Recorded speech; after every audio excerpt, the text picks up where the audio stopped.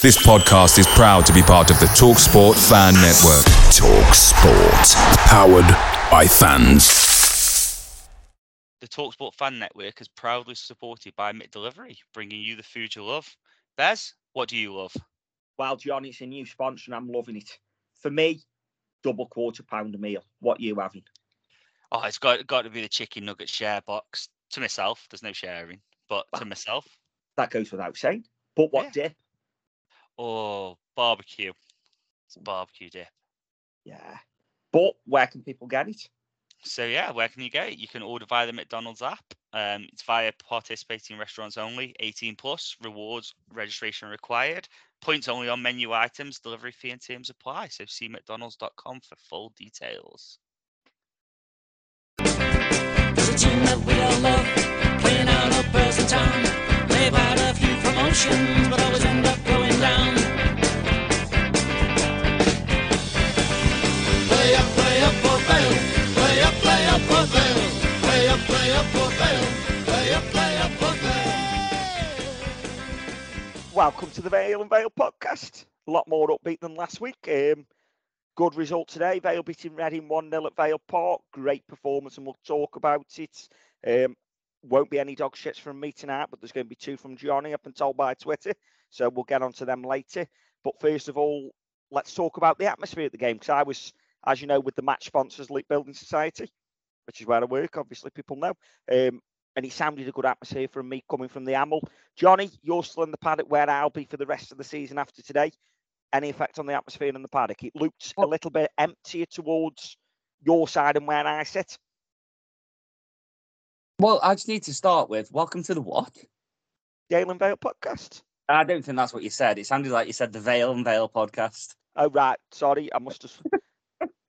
I've only had 4 pints. They were all before kickoff, so I'm not drunk. Welcome to the Ale and Vale podcast. There we go. Well, did you have 4 pints of? Let's get the ale chat before. Let's get the ale chat. Well, Dad picked me up because Dad come with me. We dropped Mum off at Johnny's because she was on there for 12. So I popped in Johnny's bar in Burslem. So hopefully those of you down Burslem popped and have a pint. And I just had a quick half of A-Up Duck, which is my favourite at Johnny's bar. I love the A-Up Duck. And then when got to the ground, went on to the Guinness. Nice. Good pint of Guinness. Good pint of Guinness, can't grumble. What I didn't, I expected them to have the Vale beer on and the Valiant Sweet. Right. Have they not got it on there? No, which is why I had Guinness. Is it on in the Robbie bit? Don't know, to be fair. I suppose that's one for Amos Tellers. Yeah. But yeah, you'd expect it to be on. But on your atmosphere, I think we've got to remember that whilst it's the first couple of games of season, we did get trounced last week, which affected midweek, and it's still very much holiday season. Yeah. So I think it was down a bit. It's hard to get an atmosphere when people are shouting at you in the paddock to sit down. But you know what, sitting down in your section? Yeah. But you've always stood in that section. Everybody's always stood in that section. Yeah, well, apparently now there's people with kids that are sitting halfway up and towards the back, and like instead of asking to sit down, they come over and was like, "Will you fucking sit down, you twats? You're always fucking standing up here." And I was like, "Yeah, we are always standing up there because that's where we've always stood." Yeah, it's like it just baffles me that I get if you've got kids, you want them enjoy it and stuff like that, but you don't sit in them first 2 blocks of the paddock if you want to sit down. For me, but no, agree. They have always been a standing part. Yeah, I get now that with the Hamel change and stuff like that, there is argument that the club are providing somewhere for you to go if you want to do that. But to me, I prefer being on the side. So yeah, we'll see what happens going forward. But yeah, is that one of the dog shits you've got out or not? No, one of the dogs was before we even got in. Go on then. The fact that the scanners broke again for the second game in a row. Oh. So that's dog shit, because whilst the card machines and everything worked, it doesn't fill you with confidence when you're turning around saying that we're going cashless inside. It doesn't fill you with confidence that you are first met with an electrical piece of machinery that's not working, and it's the second week in a row. So yeah, that's a bit dog shit, and Vale need to sort that out, because that's not, like I say, 2 games in a row we've just walked in without scanning your tickets and stuff like that. It doesn't. It's not a good look, is it? Let's be fair. And they've now got a week and a half to sort that out. Yeah, they have. But back to the atmosphere anyway. I thought it was as expected after being twatted 7-0. I know that the midweek game alleviated some of that pressure, but I think it was as expected. I think the sound didn't travel very well between the two stands, which was different compared to away fans. Now, I don't know if that's because we're a bit more spread out in the fact that obviously you're across the back couple of sections and it's not all in kind of the one section sort of thing, or I don't know if it wasn't that loud or whatnot. So I was a little underwhelmed by it, if I'm honest with you. But again, I take into consideration all the holidays, that sort of thing, and the fact that it wasn't the most active of atmospheres early doors either. No, and probably wasn't helped by the fact that we started slow for me, and Reading probably had the best of the opening half hour without actually doing anything, bar with the penalty. Yeah, very true. And we'll talk about it as we go on. Andy, you've moved to the Amel. Today was your first taste of it. What was the atmosphere like in the Amel? And welcome to the podcast. Yeah, evening. It was a bit like an away game, really. It was a bit, all a bit new, all a bit weird, but it was good. I mean, it was lively, it was raucous. I don't know how well the sound travelled. I couldn't hear anything from the Reading fans at the other end of the pitch. Yeah, it's going to take a lot of getting used to. I think it'll be a while before everyone finds the level and where they're happy. I imagine people will be there with season tickets and they'll end up sitting somewhere completely different just when they find where they need to be. I wasn't particularly happy that I was stood behind a couple of great big 6-footers who were standing up in front of me. But I can't really have too much of a go at them because one of them might not give me a lift to Charlton next Saturday if I have a go at him on here. So, yeah, it's early days. Everyone will work it out in the end, but it's just all a bit chaos at the moment. But I really enjoyed it. It was what you wanted the Hamel to be when the plan was floated to move there, and toilets excellent, facilities, compared to what I was used to in the railways, it's a quantum leap. Yeah, brilliant. And as I said, the Amel sounded good from the director's box today.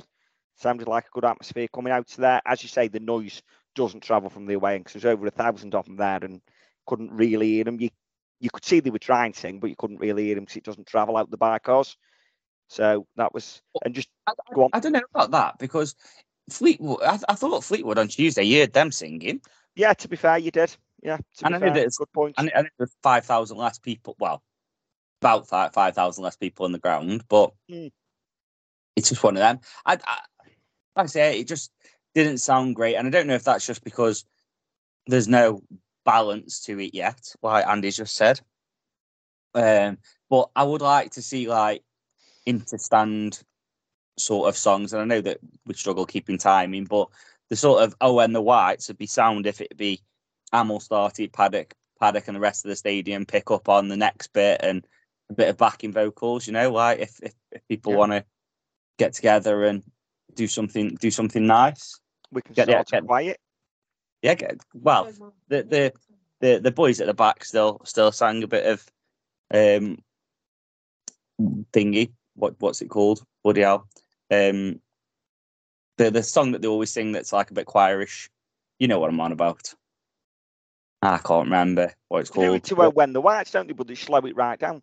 Yeah, but it was wise men say only fools go. Oh yes. Oh, I thought you meant Stino as a tosser. I did at first, but then when he said choiry, I thought, no, that's not a choiry song. Yeah, they started that a bit choiry today, and that didn't really pick up the same oomph that when the Whites picks up with. So yeah, it'd be interesting to see how things develop. I still do think a lot of people are away, and a lot of people are a bit disillusioned with the result last weekend. So hopefully this is a massive step in the right direction for everyone.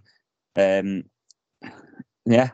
Yeah, sounds good. Did And they count you in, Johnny? No. Right, so 8,789 was the official attendance, but there's a few more that didn't get counted in. Yeah, literally at the bottom of the railway, where I went in, there was just a guy stood there going, just like walk. Cause I've got my season ticket on my phone. Just literally didn't even bother looking at it. Just went, I just walk in.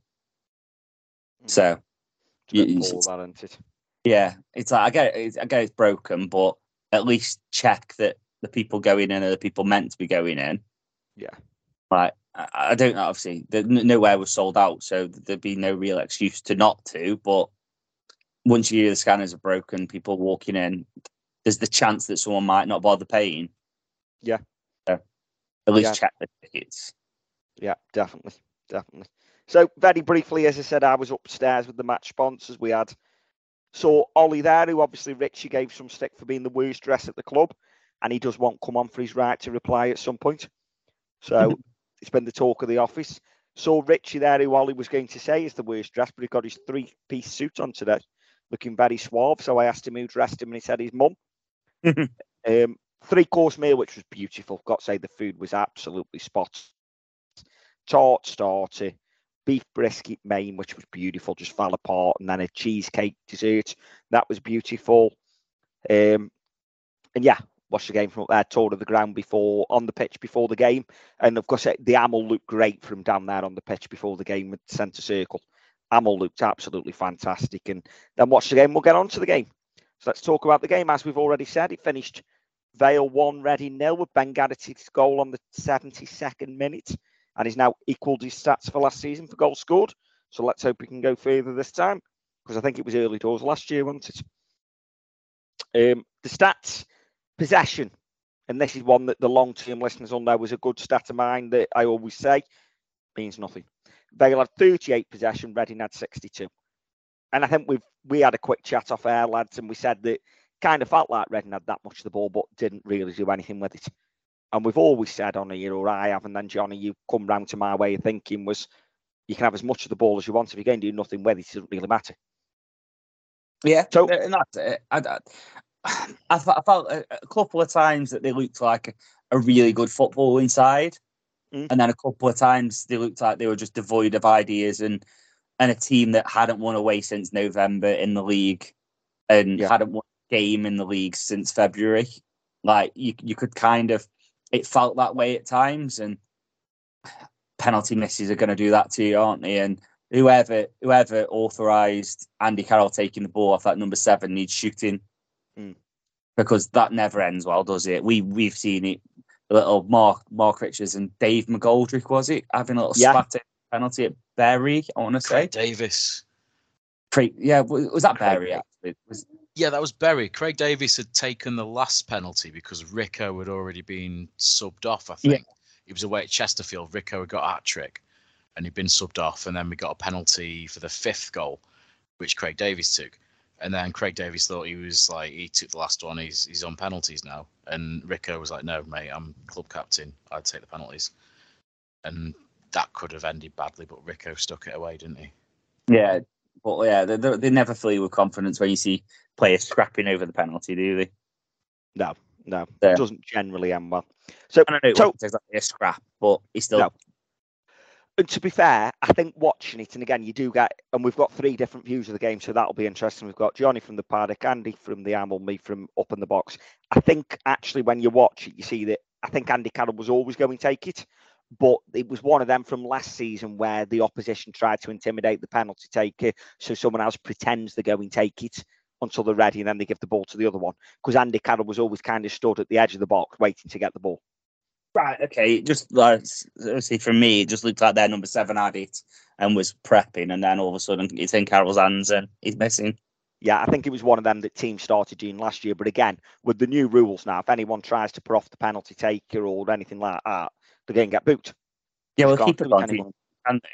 No, keeper can't. Not allowed to touch the posts and stuff, are they?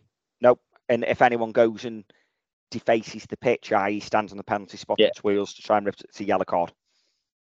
So, yeah, you don't get that now, but that's what happened. So total shots, 17 from the Vale, 9 from Reading. On target, 3 from the Vale, 1 from Reading.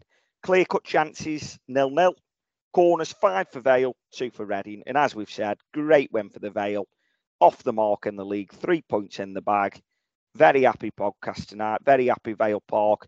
And a shout out as well to all the fans that stayed to clap the team off, because I think they fully deserved it, saying it was nice for the players and Crosby to walk around to a full stadium. And the Amel, which was the last stand to get to, was still full when they got there. And I think that's a credit to the fans. And they probably listened to some feedback from the club on that. And it shows that put the performances in and fans will stay clappy off. Yeah, that's exactly that. Do you know what I mean? It's down to performance, and like I said to Goodwin and near the end, I was like, look, if we go and draw this 1-1, I think the majority of fans will still clap them off because it's been a really good performance. I think it'd be harder to take, but at the end of it, Reading are still, they've got good players in there. You don't get to bring players like Ollie Dean off the bench and sign a championship goalkeeper from last season and whatnot and not be a decent side. They're just going through a horrible vein of form at the minute. But our lads, every single one of them put an absolute monstrous shift in. And not one of them, subs included, can turn around and say shirked it today. And I think that's really important, because even Fleetwood, there was a couple of questions around a few players' performances, wasn't there? And yeah, I think I was really happy with. Yeah, you'd say really happy. Yeah, I wasn't. I tweeted back to the Vale asking who man of the match is, and I voted for my man of the match and said, however, 16 players in a Vale shirt put in a great shift today. Yeah, definitely. And that's all 16. Yeah, I definitely think we talk about them, because I want to do it a bit back to front and talk about one of the subs first of all. Go on, because go for it before we talk about your pre-match thoughts. Yeah, I've rightly in my opinion, I've rightly hammered him when he's played wing back, but I think Planty needs a massive shout out today, because I thought he was very mature at the back defensively, and it's one of the big criticisms. We all know what James Plant can do going forward, and I've got no concerns about James Plant going forward. Defensively, he's worried me, because Barnsley, he was caught out of position. Fleetwood, he was caught a couple of times and his pace rescued him. But today, I thought when he came on, he was fantastic at wing back. I think he defended really well. He did the right thing. We moaned, I can't remember when it was, but Smithy, maybe 2 seasons ago, down in the corner, decided to kick the ball up the line, and we ended up conceding from it. Planty today booted one into the paddock and was just like, no, we reset. And it was things like that was a very mature performance. And him and the Yak seemed to have a good relationship together, and I was just really impressed by him. It was a mature substitutes performance, coming on in a position where he came on the pitch in a different position. Yes, he did. He came on as one of the two behind the front man. Yeah, so it and was, Luke good there, must be said. Luke very good there. He did, but like I say, I just think it's one of them that I've in my opinion, rightly hammered his defensive performances. So I think it'd be very harsh not to shout out when he has had a good one. Yeah, and as we're doing this, it's obviously my turn. I'm going to shout out Gab Massey, because I thought Gab Massey come on today, played behind the front two when he cut behind the front one as two of the attacking midfielders, but with more of a license to get wide. Probably a position he's more comfortable with, and played very well when he come on. Gab Massey beat his man a couple of times, stretched him, bit of pace about him. Luke Dangerous, Gab Massey, absolutely fantastic when he come on today. So there's my bit of rumble pie as well. Gab Massey, fantastic. That's what we want from you. Yeah. Andy, pick a sub. pick a sub, any sub. Oh, God, who came on? Cass come on with in added time. So, to be fair, didn't put a foot wrong. Come on in added time. You also had... Big James Wilson. Big James Wilson, come on. I was going to give a shout out to the fans, really, because I thought those people who've turned up to the 2 home games on Tuesday and today, they haven't transmitted any sort of negativity or nervousness or any sort of bad vibes after last Saturday to the team. I think they've come and they've been positive and they've stayed to the end and they've clapped everyone off.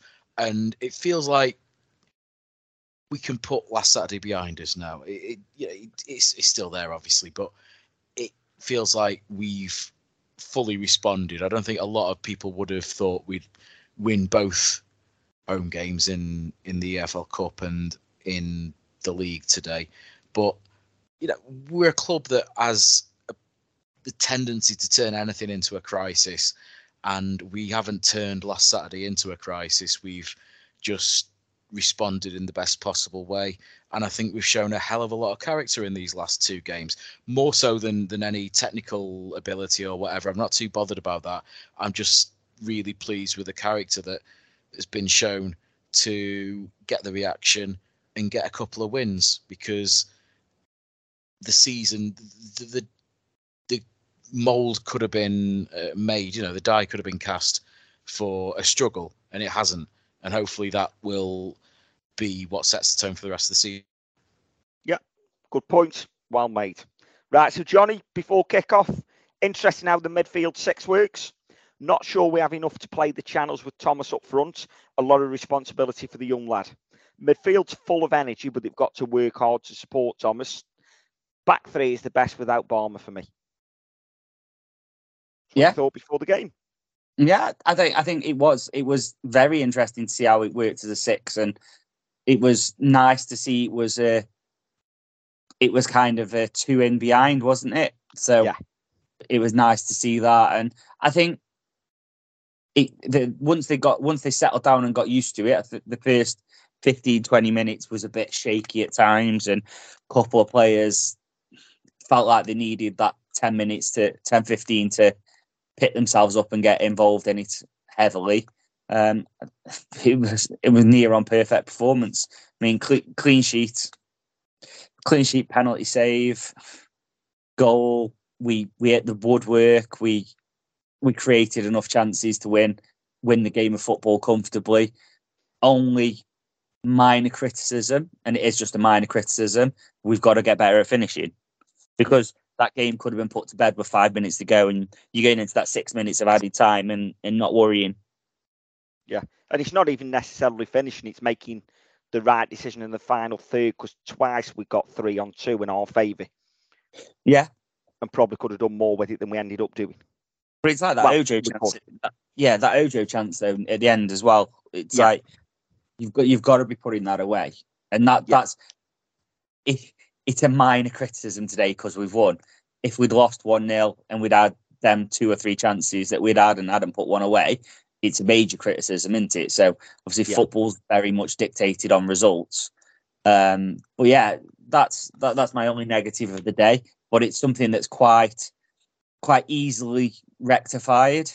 I mean, like something that you can work on. You're not sat there thinking, oh, this is a major rebuild problem or something like that. And I don't believe we'll play like that every game either, because Reading play a 4-4-2, so we've set up in a way to help everyone.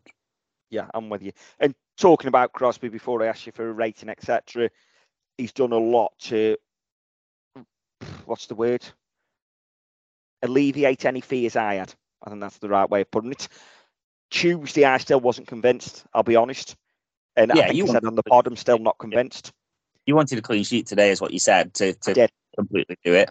I wanted a compact performance where we stopped them creating opportunities and showed that as good as we look going forward, we can defend and we can stop teams. I saw that today, and actually, I have now got no problems with Andy Crosby as manager. I think he's going to do a great job. Does that mean that we're not going to have some games where we can see goals? Of course it doesn't. Doesn't mean we're going to have some games where we're crap? Of course it doesn't. But actually, I've seen today that he can set aside up to stop the other team having chances while still creating chances. It wasn't just gung-go like it felt on Tuesday. And obviously, Barnsley, we just couldn't defend for the love and the money. He's shown today he can set that side up. He does know how to set a side up to both defend and attack in equal measures and get the balance right. So really happy with Andy Crosby tonight, and great performance overall, great tactics. And I'll come to you for a rating in a minute. Johnny, Andy, anything to add on the coaching staff, Crosby, and the tactics? I'd be interested to know if Wilson's nearer to full match fitness, would he come in rather than formation and the team we've picked. I don't know. Don't know if we've picked that for a specific tactical idea or if it's because Ellis wasn't available, Wilson wasn't quite there in terms of fitness, so we've had to sort of go with what we've got and it's landed the way it has. So yeah, it might have been pragmatic. It might have been because we saw a plan of what we were trying to do, but at the end of the day, it's come off. We have to play a hand the way it was dealt. Yeah, and I'll give him full credit and say he planned it, but who knows? Johnny, rating for Crosby and the coaching staff on today. For me, it felt planned because everyone seemed to know the jobs. And I think that's always a case of, that always makes it feel a bit more planned than not when you look at the players and that they're not looking around like kind of thinking, oh, who's supposed to be doing that sort of thing. So I'd say it was planned. I think subs he timed to perfection. We didn't wait to make a sub when we were on top as well. It wasn't a case of, oh, we'll wait a second. It was, no, I'm making these subs. This is the idea. We need some fresh legs. So it was almost perfect performance from a manager. It may have been a bit too negative for at home, but again, it's the type of game, isn't it? You come away with 3 points. It doesn't really matter if it was a little negative. So for me, it was a 9 today. If we walked out 2-3 goals ahead, I might not be thinking it was that negative, but possession says we didn't have a lot of it, so we were soaking up a bit, and we did feel like a counter-attack team, and it felt more like a away performance than a home one. But you've got to take into consideration Reading championship side last season, albeit a very shit one, but they're a championship side. They've got championship players. They're signing championship players. They're being linked with ex-Premier League players. So you've got to take all that into account. And I think we've done a really good job. And it's credit to Crosby, but credit to the players as well for implementing that. Yep, agree with you. And yes, they were the shit championship side last year, but I think I'm right in saying they only got relegated because of the points deduction. They'd have stayed up without it. Possibly. Weren't they top after about 5 games, though? Oh, yeah, they were. Yeah, they were top after about 5 games. And I think they'd have stayed up without the points deduction. So, yes, they were a poor championship side, but good enough to not be in bottom 3. And they kept a lot of them players. So we had to go and do a job, and didn't agree with you. Let's move on to Ref Watch before we get into the players then. Brought to you by repair-glasses.co.uk. Get yourselves over there if you need some glasses fixing, whether they're your sunnies that we've had a bit of sun the last couple of days, your readers because you won't read something, or you're watching telly and your telly glasses have broke. Go over to repair-glasses.co.uk. Ref Watch 5 out of 10 for me today. The new rules again make the game much more enjoyable, and I thought it was good that again you aren't having players kicking the ball away, etc., picking the ball up, walking off with it, and he didn't have to deal with that today, so I can't comment on how he'd deal with it. However, at one point, and Johnny, you didn't see because he was in front of the Lawn Street stand, a Reading player waved the imaginary card at the referee. That's a yellow card under the new rules, and he didn't do anything about it. I thought he was very lenient with bookings, to be honest. There was a point where Vale were breaking, and he gave a free kick against Reading, rightly so, and didn't boot the player, which was a booking offence. He didn't do any major decisions wrong, but there was a few sorts of decisions that he got wrong for both sides. And I think both sides would go, oh, the ref was a bit poor today. As for the penalty, Stonewall penalty, no issues with that. Can't remember who the player was. I'm sure one of you two will tell me. But absolute Stonewall penalty. Go on, Johnny. You've just unmuted, so I'm guessing you're going to tell me. No, I was sneezing. Fair enough. Fair enough. Bless you. But yeah, I was going to ask you about the penalty in terms of whether you thought it was a booking or not. No, he's dangled leg. He's dangled a leg. The Reading lad's gone over it. It's not like a tackle that's worth a yellow card. Fair enough. So no, it wasn't. Andy, you've got a question on Ref Watch. I hope. Go on. You've got a question on Ref Watch. You asked earlier in the group. I was going to let you ask it. Yeah, go on, yeah. Andy Carroll, should he have been sent off for the eye boot on Smithy? My instinct was it was a bit more than a yellow. But wasn't sure if it was a red. That's why I asked. That's why I mentioned it in the WhatsApp group. Says, what do you think of it? And looking at the photo, Yeah, it's a very high foot. I thought Yeah. maybe Smithy was ducking into it, but he isn't. Andy Carroll, the way it's not great body language to be leaning back, and I mean that's not something the ref can really have anything to do with.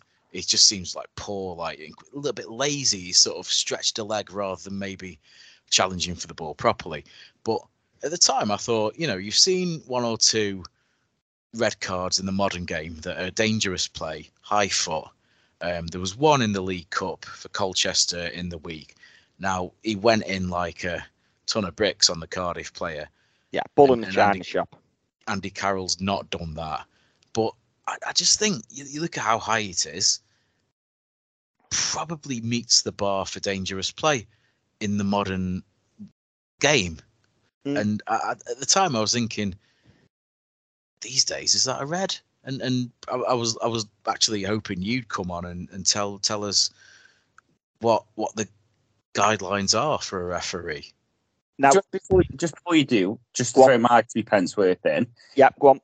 At the time of it happening, I thought it looked like, not like Smithy had ducked, but I thought he'd nodded his head downwards. So when Carroll lifted his foot, it wasn't that high. From that still, Smithy's jumping and he's a half a foot off the ground. So Andy Carroll's foot's nearly 7 foot in the air. So I think that's dangerous play. And I'd be saying red card now. And I think if VAR looked at it could be a different story. Yeah, and do you know what? I actually agree with everything you've just said. 'Cause in the ground, there in person, I was like, yellow card's right there. Feels as though a yellow card's right. And the truth is, a ref could argue yellow or red. And as long as he can justify what he's given and why he's given it, it could be either.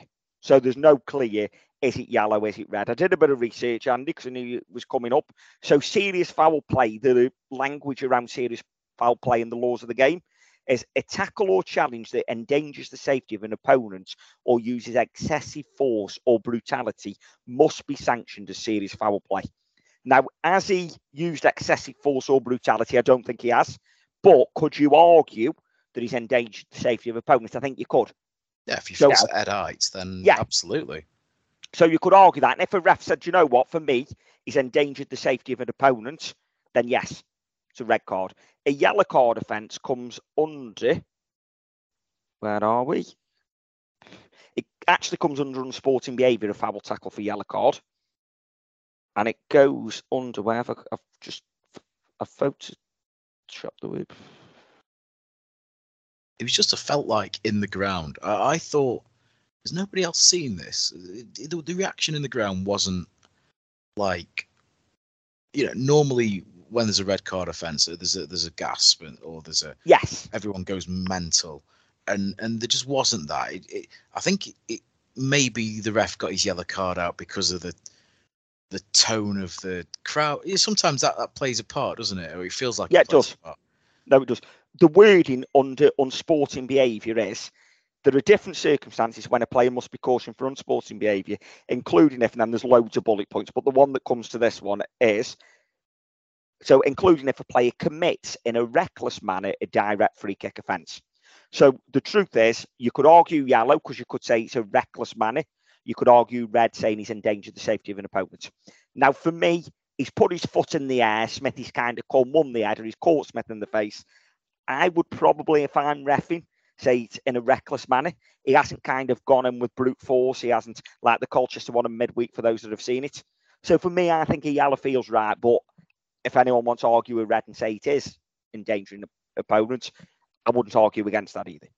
I'd say it was 2 yellows because he's actually pulling his shirt to try and drag him down as he heads it. So it's 2 yellows. A yellow for the shirt pull and a yellow for kicking him in the face. Send him off anyway, the big donkey dosser. Yeah, he is a donkey. And I was shouting donkey at him from the boxes, which I don't know how well that went down. But some idiot paid £35 million for him. £35 million someone paid for him. Yeah. Was it Kenny Dalglish? I think so, yeah. So I'll let Kenny off. It's a senior moment. I was just going to say he was determined to walk a tightrope for the rest of the game as well. He was having his little fits when he wasn't getting things going his way. He was getting more and more wound up. I wasn't quite sure how that little battle with Nathan Smith was going to head. But I'm glad the way it did. A lot of Reading fans on social media seem pretty disappointed that he was playing anyway. They should have. A lot of the consensus from them is that they should have given a lot more of the kids the nod who played in the League Cup and they beat Millwall the other night. And I think they feel like they subbed the wrong man off when they subbed the other guy. Yeah, the big name. Yeah. Yeah, I thought they were going to bring Carroll off because with 5 minutes into the second half, he looked over to the bench just totally dejected as though say, what's happening? And he just didn't look that interested, if I'm honest. And if I was a Reading fan, I'd be very disappointed. And you two might not have picked up from this where you were. The end of the game, 9 Reading players that were on the pitch went over and clapped the away fans. Andy Carroll and one other just went straight up the tunnel. Didn't go over to the away fans. Yeah, I think we've seen some ex-Premier League players down Vale Park in the years. We've seen them coming to the end of the careers, like Houlihan when he was at Cambridge, who ran the show and was classy. We've seen some players that maybe played 10, 15 games in the Premier League and just didn't cut it and have dropped down the leagues. The Andy Carroll one's just such a weird sort of how it's happened, because he went from being a £35 million striker again in the England squad scoring goals to kind of just dropping down because of injury, and then there was questions on his attitude and stuff like that. And you expect Andy Carroll to come in, be an absolute Brutus in the air, cause you issues all game, and have a touch of class about him in terms of play. Now, he showed it a couple of times what he can do with it at the feet. And whether they're not playing to his strengths or whether they just see him as an head on the stick, I don't know. I just think you should be utilising a bloke like that loads more. So has he lost his ability, which happens? We've seen players that we all know are top players who just lose their ability through injury and stuff like that. Or is he just not arsed and he's just happy that he's probably on a very good wage? We won't throw out, because we know how it upsets people, like last year with Barry Bannon being upset by his wage. But I'm expecting Andy Carroll be in and around that sort of bracket. Yeah, double figures, I'd say. Yeah. So yeah, we'll wrap ref watch up there, to be fair. Yeah. Actually, I think I've been harsh with a 5. I think 6. It was an average performance. I thought he did one or two things well. He let the game flow well. Yeah. There's always things you're going to moan about. He played a good advantage in the build-up to our goal. Yes, which I'm claiming an assist for Planting, that because Planting's the lad that got fouled. Yeah, and I was thinking at the time, God, I just prefer the free kick, load the box and get a set piece in there, because I felt as though we weren't going to do anything from open play, but hey-ho. Yeah, and he didn't get drawn into Andy Carroll's games when he was throwing himself to the ground and all that. So I've talked him up to a 7. Maybe he was slightly better than average, but he did miss some things. I've been told by someone in the paddock, Johnny, and you were in the paddock, that the tackle on Josh Thomas just before half-time actually was a very good tackle. No, 2-on-1. I don't think it was. I was in the launch, so I've got a blindside view of it, so I'm not going to comment either way. For me, Thomas was pushed into their lad, which could have broke their lad's leg. That's the thing, because the tackle on Thomas came from behind Thomas. Right, so the lad in front of him's got the ball, but the lad behind him on the the lad behind him's grabbed hold of him and pushed him, and Thomas has gone clattering into the lad in front.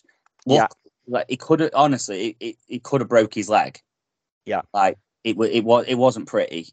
That was a foul all day long and twice on a Sunday. Fair enough. I think the message I had from my cousin who was in there was more the lad that's won the ball rather than the one from behind. He's probably looking at him. Was this Joe messaging you? No, Tom. I was going to say, because I think I saw Joe today.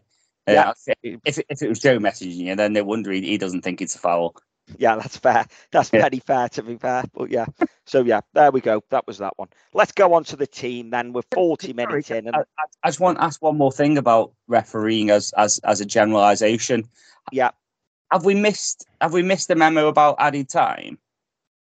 Because it just seemed a lot more reasonable today. Like, and I don't know if you watched the Man City game yesterday. That seemed a lot more reasonable considering that De Bruyne was down for quite a while and stuff like that. It just feels like they've gone, do you know what? Actually, stopping the play for every single thing and adding 10 minutes on isn't a good use of time. And they've kind of settled on, well, we'll just add about 5 or 6 on.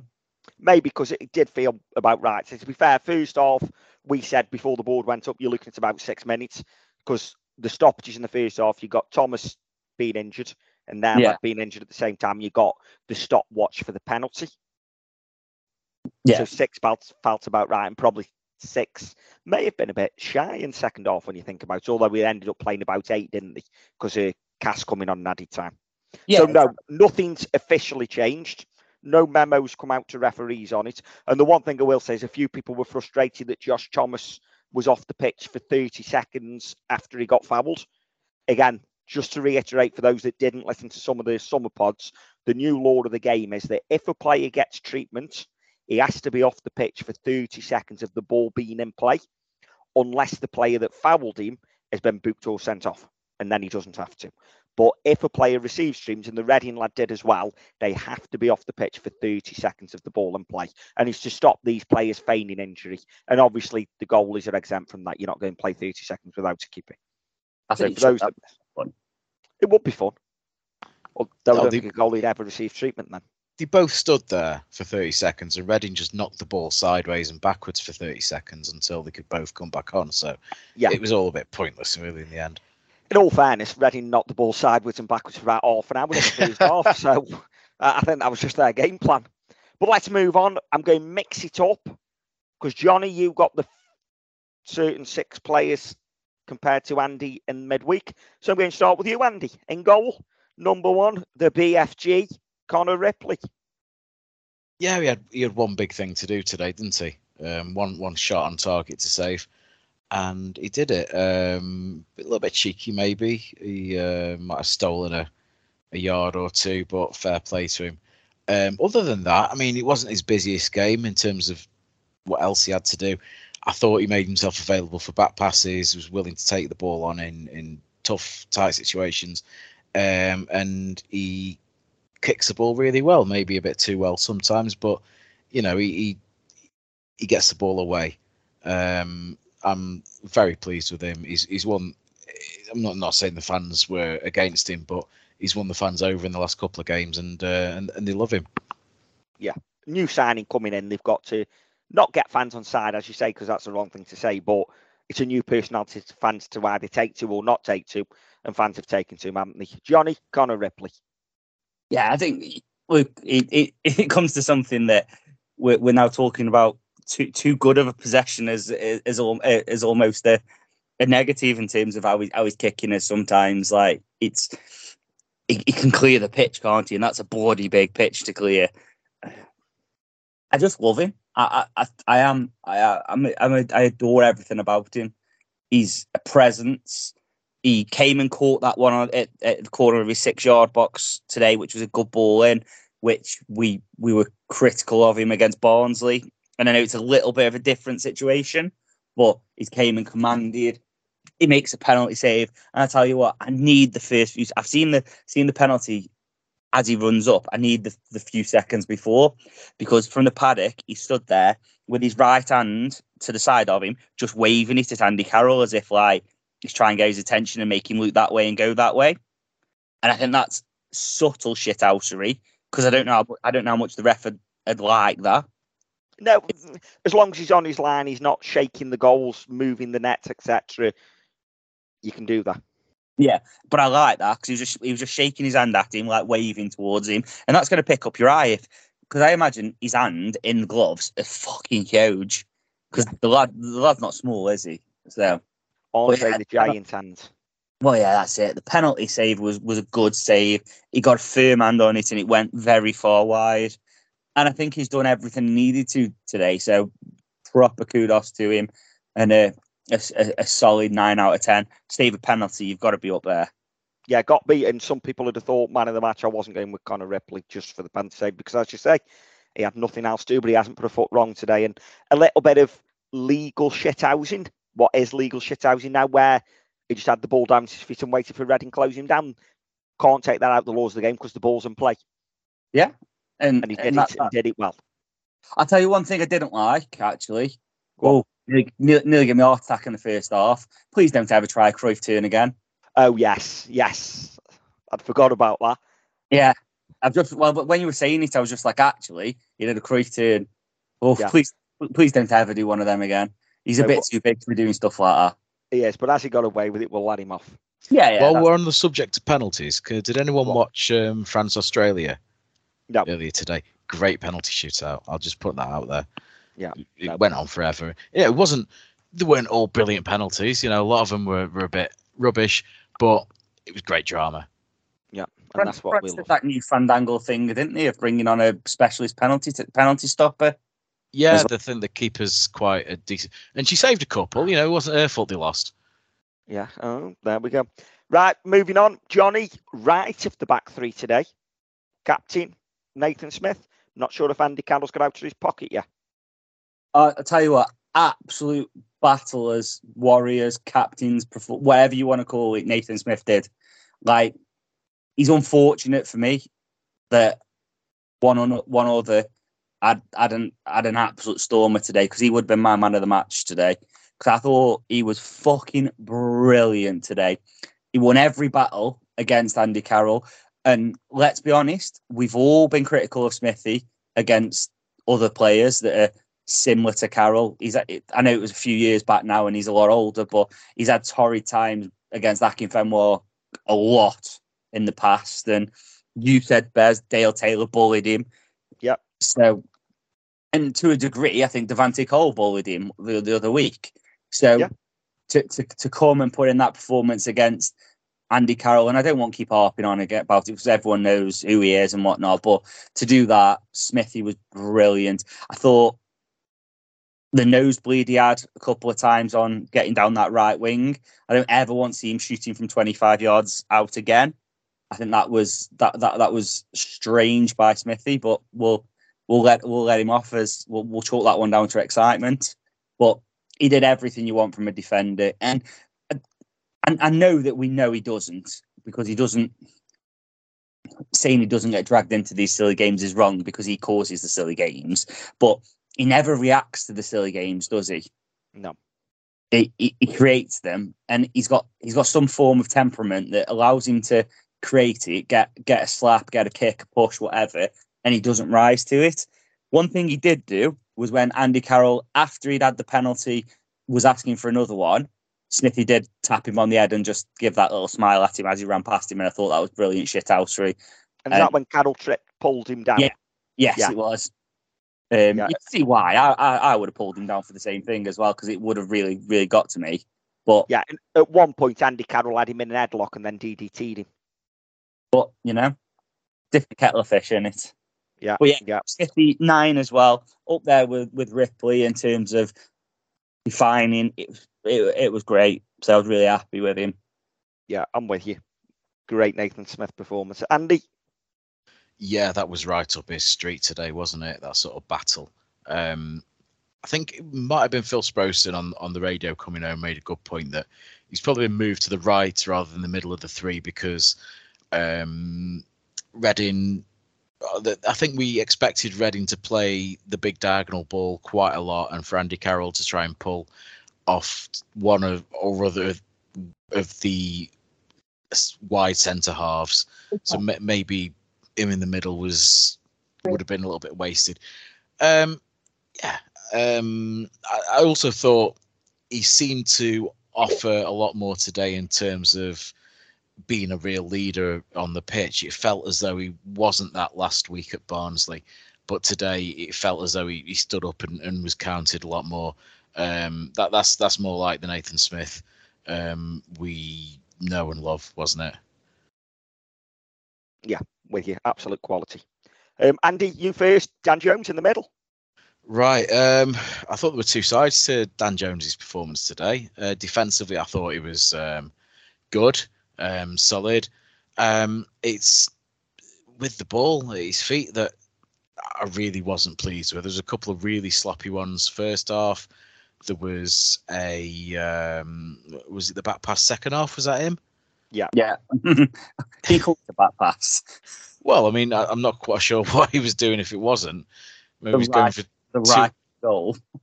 Maybe he's going for 2 own goals in 2 weeks. It's just a good job. It was wide of the goal. Yeah.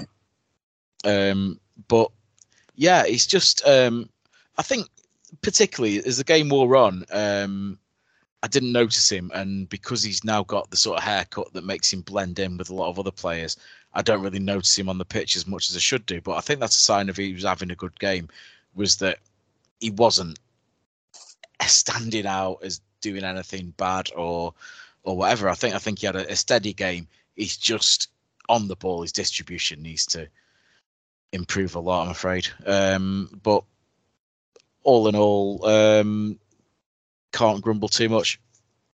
Johnny? No, I think you're spot on. I think, like you say, you can't grumble too much. Distribution wise, he hasn't hit the level that he did last season. There was he tried a couple of cross-field pings that we kind of know and love from him, and they just either didn't get off the ground or were a bit lofted. I think I personally feel his throw is now because it feels flatter. Don't know what, obviously, Bez, you being up a bit higher and Andy being behind the goal felt, but it felt that his throws felt a bit more flatter and a bit more dangerous. I'd agree with that.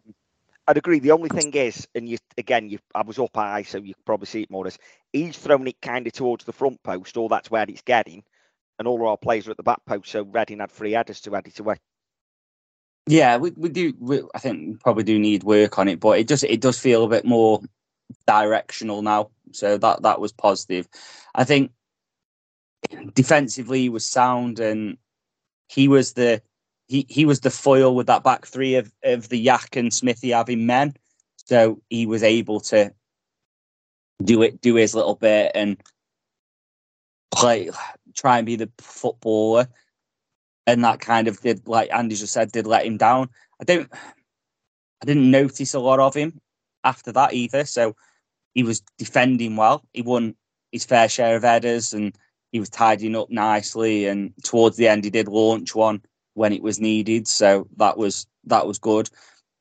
I think it's the performance that Dan Jones needed after Barnsley and not playing midweek, because it just felt like a middle of the road performance. So 6 out of 10, sound for me.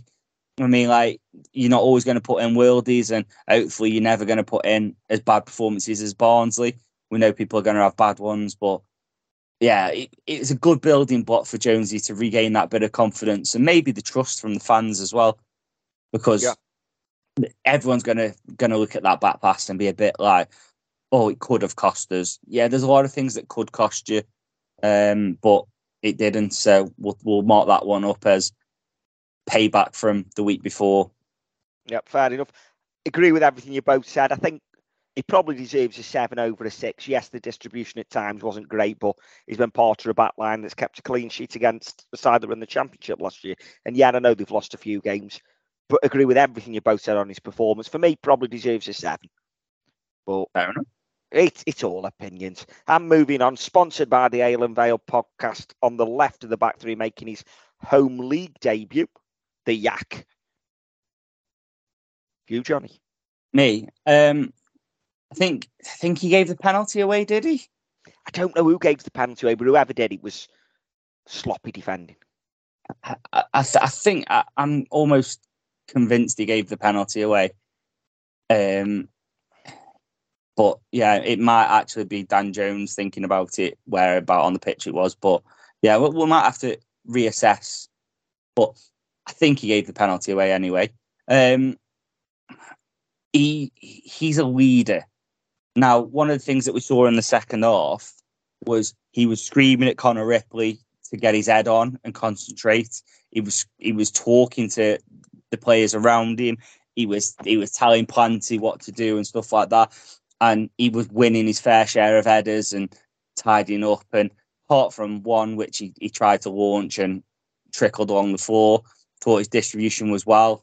Didn't look as scared of the ball as he did at Castletown, which I know is pre-season and all that, but it tickled me and Andy a little bit.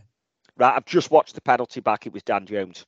Fair enough. So Dan Jones' 6 is Yeah, I'm with you now for the 6. I don't put him up to a 7.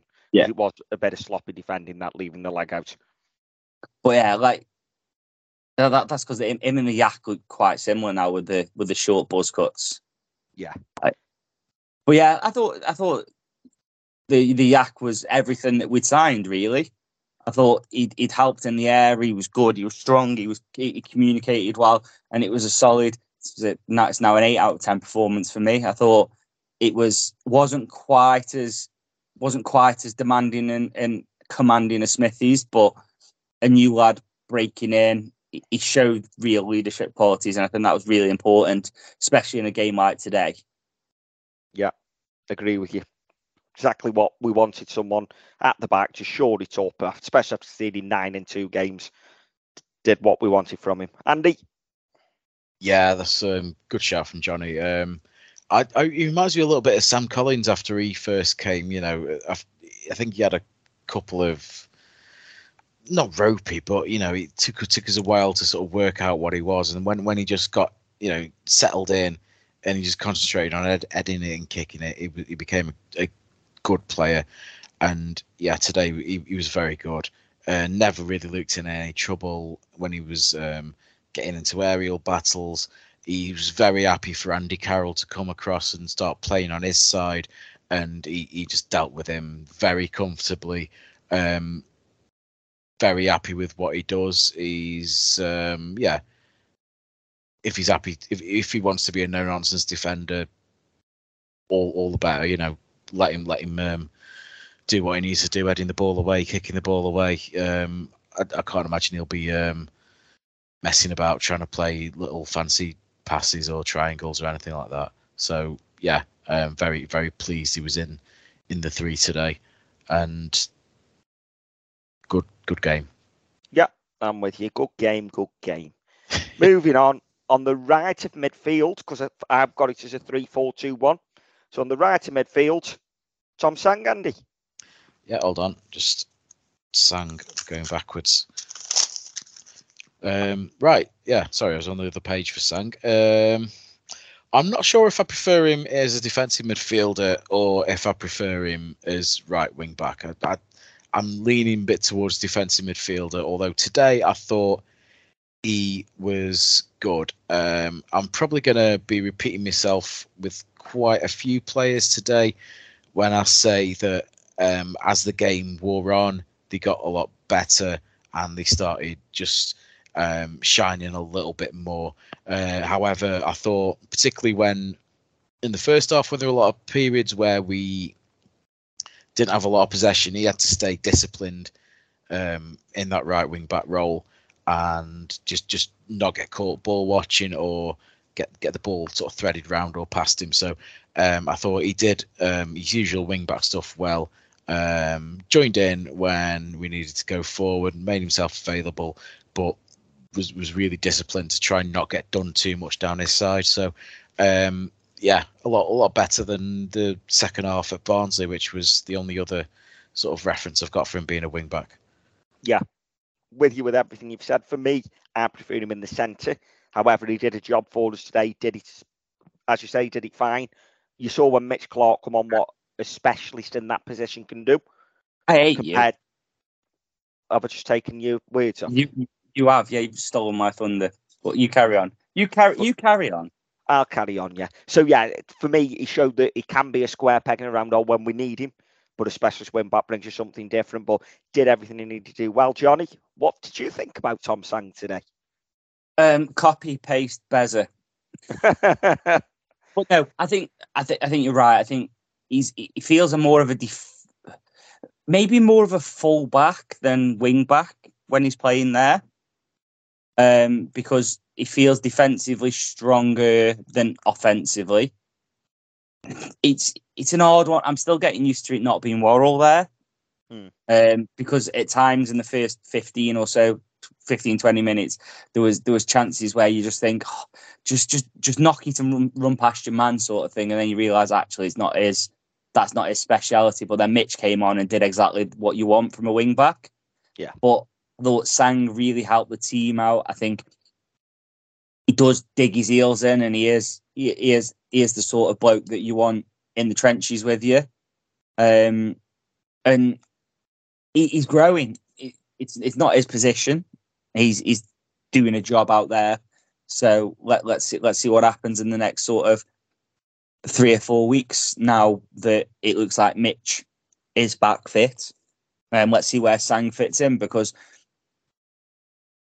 he probably didn't do enough to retain the shirt, but he's probably done enough to retain a shirt, if that makes sense. But then trying to find one out of that midfield, good luck. So it's a lot easier conundrum for this harder conundrum for this Tuesday than last for me, because players have actually, it's easier to drop players after a bad performance, isn't it, than try and improve on a performance like that. So, but yeah, it's 6 for me. I think it was solid, but not spectacular. But that's sometimes what you need. Yeah, that's fair.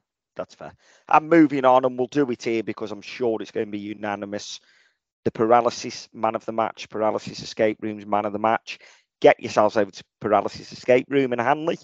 A horror escape room that we've been. You will shit yourself. But we didn't shit ourselves today at the performance of Ollie Arblaster. What a fucking lad. I shit myself about the performance.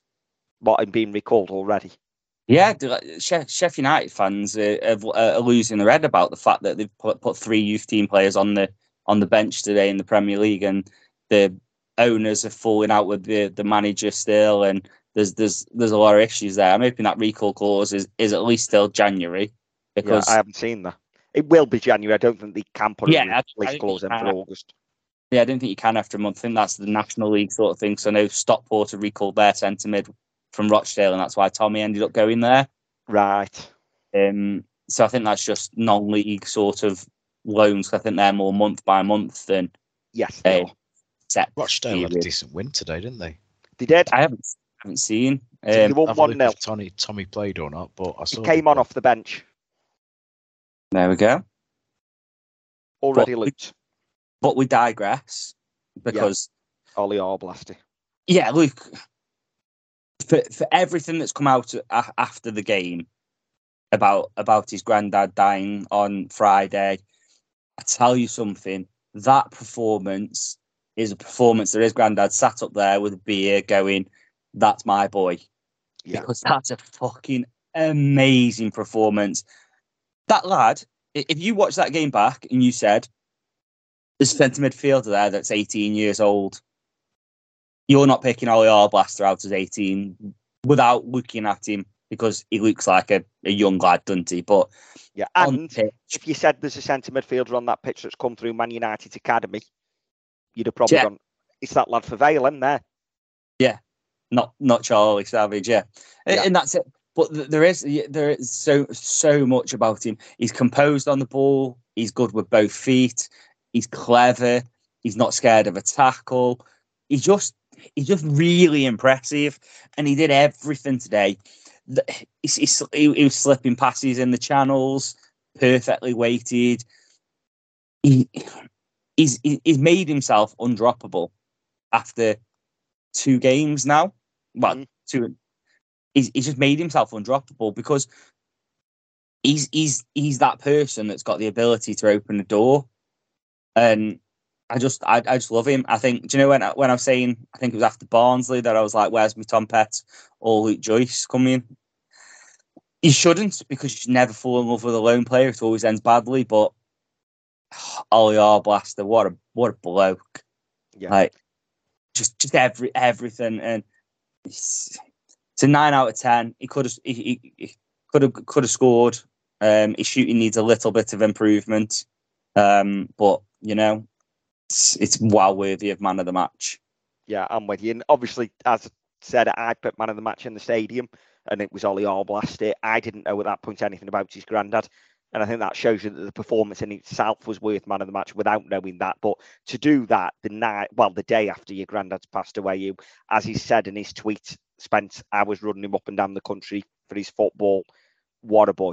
Because to put it, I'm not sure I could have composed myself the day after and put a performance like that on. What a player. And as you say, Johnny, they say don't fall in love with a lone player. I feel a right slut because I fell in love with two at the same time. Andy, moving on to Ollie Arblaster.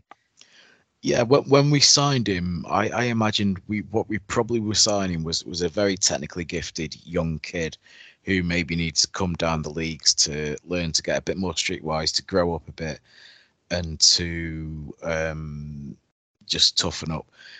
What we've actually got is a very, very good, mature player who already knows his way around a football pitch and can stand toe to toe with some pretty good League One midfielders already. Like a lot of players, you know, when we were second best for a long period in the first half, I felt that he was the one that single-handedly dragged us back into that game. So at some point midway, sort of maybe 2/3 of the way through the first half, he was starting to just sort of, we seemed a little bit sluggish, second best in terms of how many touches we needed, or just he was the one who seemed to just do things that little bit quicker and get the ball moving and start getting us into situations where we had the outlet, playing it to the wing backs or getting the attacking midfielders like Arblaster in. He seemed to be the one that was the catalyst to start get us going, and he just kept things moving, kept it nice and fluid. And I'm glad that everybody seemed to notice it as well. It's just the way he shone out. I don't even know what I'm saying now. It just sort of it just, without sort of being like really just being head and shoulders absolutely bossing the game, he was quietly just effective and the best player on the pitch. It's hard to really articulate how he was, but it was mature more than it was sort of pretty, if you know what I mean. Yeah, no, I do. And on the last pod, I said you couldn't play a midfield three of Arblaster, Ojo, and Chislett. Actually, you could, because I didn't realise Arblaster could play that deep. And I had a chat with him at full time upstairs, and I said to him, "Where do you prefer? Do you prefer behind the front man or do you prefer deep?" He says, "Depends what sort of game it is." He says, "But a game like today, actually, I prefer the deeper role when I can get on the ball and dictate play." And he just wants to be on the ball. So if it's that deeper role where he's on the ball, and I know it wasn't them three today, but he's given me now, you know, he could play off the front man, or he can play that deeper role as he proved today. And I think that deeper role's theirs now until further notice. Let's move on. Andy, next to Ollie was Funzo. Did girls just want to have Funzo today? Disciplined from Funzo. Not too flashy, not too spectacular, but I saw what he seemed to be doing was just running laterally across the pitch, just making himself available and fighting little fires, putting fires out here, there, and everywhere. Really, I didn't think he had a spectacular game, but I thought what he did, he did okay. He just sat in there and did a quietly effective job. And I don't think there's really a great deal else I can add to that, really, I'm afraid. Yeah. Johnny? No, to be honest, Rory was messaging me, asking me like why Funzo doesn't run very quick. Because like at times he does just seem to like have this one paced sort of jog across everywhere. But when he sprints, he's got a bit of pace about him, hasn't he? I think like Andy's just mentioned, it was a very disciplined performance. He knew what he had to do for the people around him, and he executed it well. It's not a flashy job being a holding midfielder, but he did enough today. It was a nice performance. It was good. It was steady. Like I mentioned, minor criticism, he should have scored. Like, at minimum, you make the keeper make a proper save, and I think it was just a bit at the keeper. To be honest, he could have scored two, because he had the one where the keeper, it went under him and come up and went onto the bar, which I think is the one you're talking about. Yeah. And then if you remember in the started the second half. He had one that fell to him in the box, and it fell on his wrong foot, and he kind of just scuffed it. Whereas actually, if he makes a good connection with that, it's a goal. Yeah, no, I forgot about the one earlier. So, yeah, but I'd say that's minor criticism, especially from your holding midfielder. Part of me does question why is he so far up the pitch, but he has got an engine on him to get up and down. So I don't mind that either. But yeah, I think solid 7. Good performance. Few bits and pieces that were not noticed in terms of, like Andy said, fighting little fires here, there, and everywhere. Picking up some of the slack from a couple of midfielders who are more attack based, so aren't always going to do the unglamorous defensive side of it. But it's probably a key cog, and that's kind of how the machine works. And that with that midfield 5, maybe if you class obviously the two off your striker. Yeah, no, I'm with you. I thought we asked on the preview to be more compact today, harder to create chances against. And I think Funzo's a big cog in that. And for me, I think Funzo's probably your Luke Joyce, your Tom Pett. He's the one that maybe this season you aren't going to notice as much, but he's doing all that work in front of the back four, tidying up and winning things. And I think 7 feels right. When you're giving Arblast a 9, he feels right at 7. But I think he might be the one that you don't notice as much this year. But actually, when he plays well in front of that back 3, that's when they're going to create a lot less. And I think he had a key part to play in that today. So decent performance for Funzo for me. And then Johnny, moving on the left was our man Conor Grant. Yeah, he seems to be building fitness up with every game, doesn't he? He's been out for a long while, so just one preseason isn't going to really cut it for him. I think as he played 60 minutes ish in every game now. About that.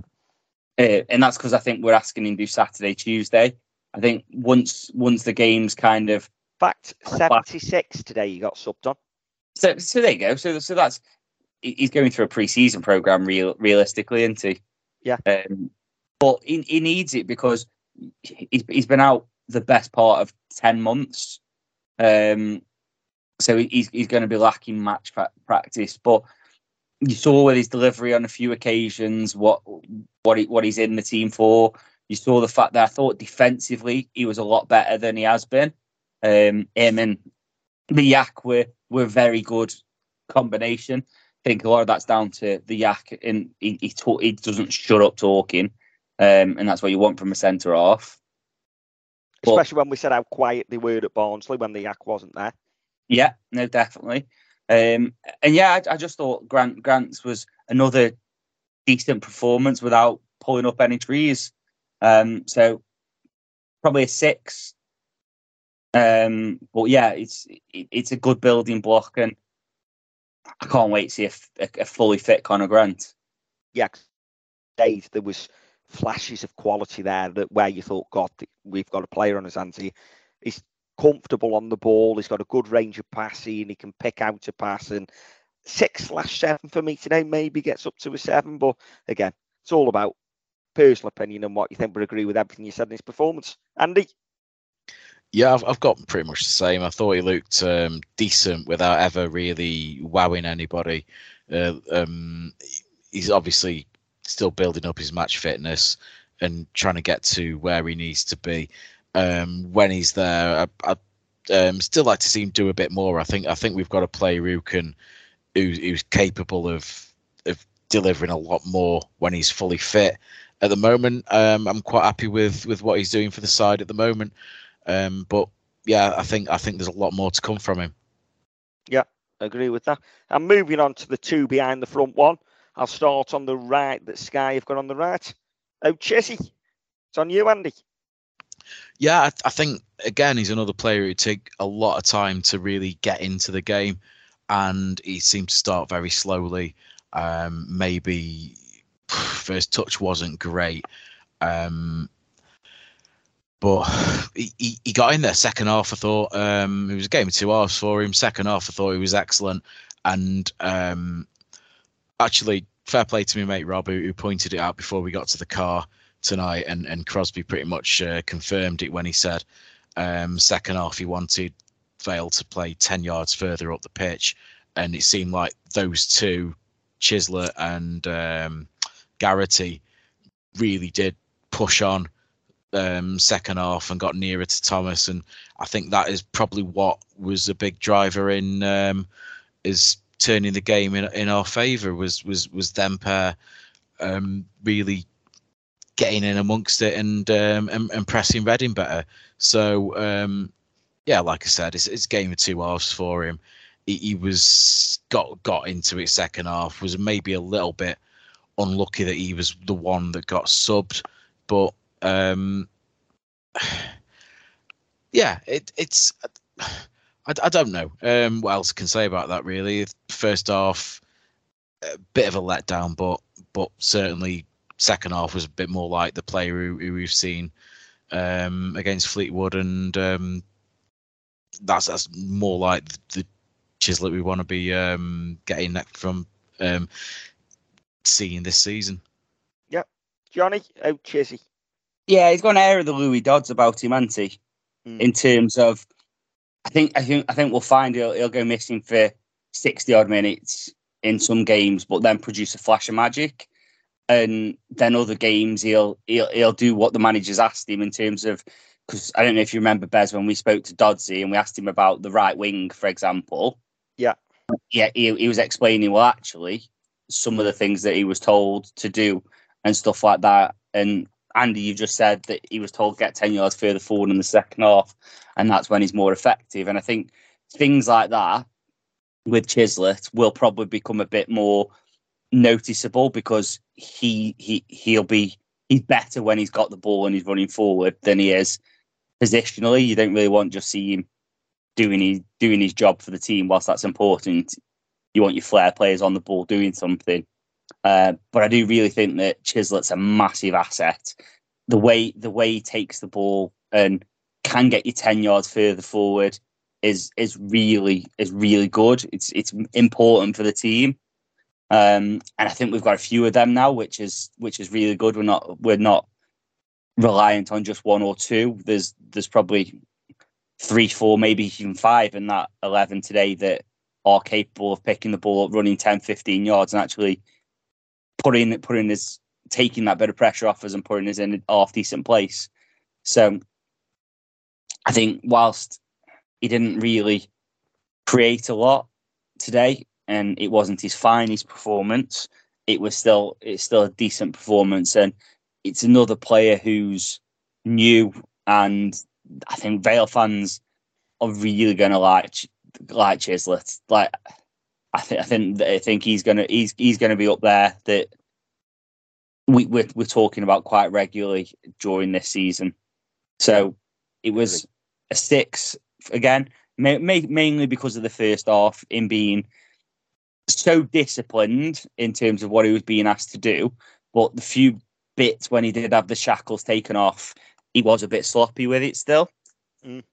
So I say, but attacking players usually are a bit more sloppy with the ball, because it's not being sloppy, they're trying the killer pass, aren't they, rather than the safe one. Yes, no, I'm with you. Agree with everything on that. I'm moving on next to him. Johnny's got his first goal of the season. He's equalled last year's tally. More to come from him. The best on earth, Ben Garrity. I'm not going to lie, I was very stressed by his first 25 minutes performance, because I saw something from Ben Garrity that I didn't think I'd ever see. And that was, I don't know, Andy, if you remember, in the penalty build-up, Garrity just seemed to lose possession and just give up. Yeah, I didn't get to see a great deal of it from where I was, but that's exactly what I was described to me by my mate Robbie. Just seemed to did he bounce off him, and then he stopped and he thought someone else was getting it, and then it just was like a massive pregnant pause where it looked like he was leaving it for someone else, and it was just really awkward. Yeah, and that just felt really un-Ben Garrity like, because he's usually a workhorse, isn't he? But I felt he shoot that off really well, built into the game, and like the midfield as a whole, really grew into it and got better as it wore on. So really, really solid performance. Got the goal, which, let's be fair, it was a very fortunate one, but I think we've had a fair share of luck going the other way already this season. So why not benefit from it? And yeah, I just thought it was, especially second half, he started closing down everything and just grew into it a lot more. So really pleased with Ben, how he ended. It's still a 7 though, because the first 20 minutes was pretty worrying. Go on, I missed that because I went to the toilet. What were we saying about the first 20 minutes? I just said the first 20 minutes, it was very un-Ben Garrity-like, and when we conceded the penalty, it was his poor touch, and he seemed to just give up. Yeah. So, fair enough. Andy? Yeah, I mean, the first 90 minutes at Barnsley were very un-Ben Garrity-like, and yeah, after a while today, I just said to one of the lads I go with, it's like, he's not looking himself, and we're wondering, is he off form? Is he just, players have their own little ups and downs, and maybe he was starting the season badly, and then like a few other players, that once we tweak something tactically, they look like a completely different side, and they look a lot better. It took maybe Ben a little bit longer to get going than a lot of the others. I know when Chislett was subbed, somebody else was saying around me, maybe Ben should have been the one to go off, not Chislett. But these things happen the way they do, don't they? And obviously Ben's the one who goes and gets the goal. I'll give him a bit of credit for the goal, because I thought he held the ball up really well. I think he gets his backside in between the defender and the ball like a centre forward does. Really uses his body, and then he doesn't quite turn on a sixpence maybe, but he swivels and gets a shot away, and he earns the slice of luck with a deflection. So yeah, he's the sort of player who you want to get off the mark. You want your strikers, your goal scoring midfielders to get off the mark and get a goal and build on that. And delighted for him. And he's still very much loved at the club. We've got Belinda Carlisle queued up, ready to go now whenever he scores. So that's all well and good, isn't it? Yeah, and a massive shout out to, I don't know if you saw on the screen today, his little his little goal celebration. Yes, I did. That's I'm loving these. Chislett's was good, but I'm loving these. I think it's proper. Like it shows a human side to the players, and kind of, we all know he's a bit of a joker and also a bit of an horrible person. He doesn't deal with losing very well. So it's nice to see the personable side of the players when this happens. And yeah, long may it continue. Hopefully we get some new ones throughout the season, because it's going to get boring seeing that 15 times, isn't it?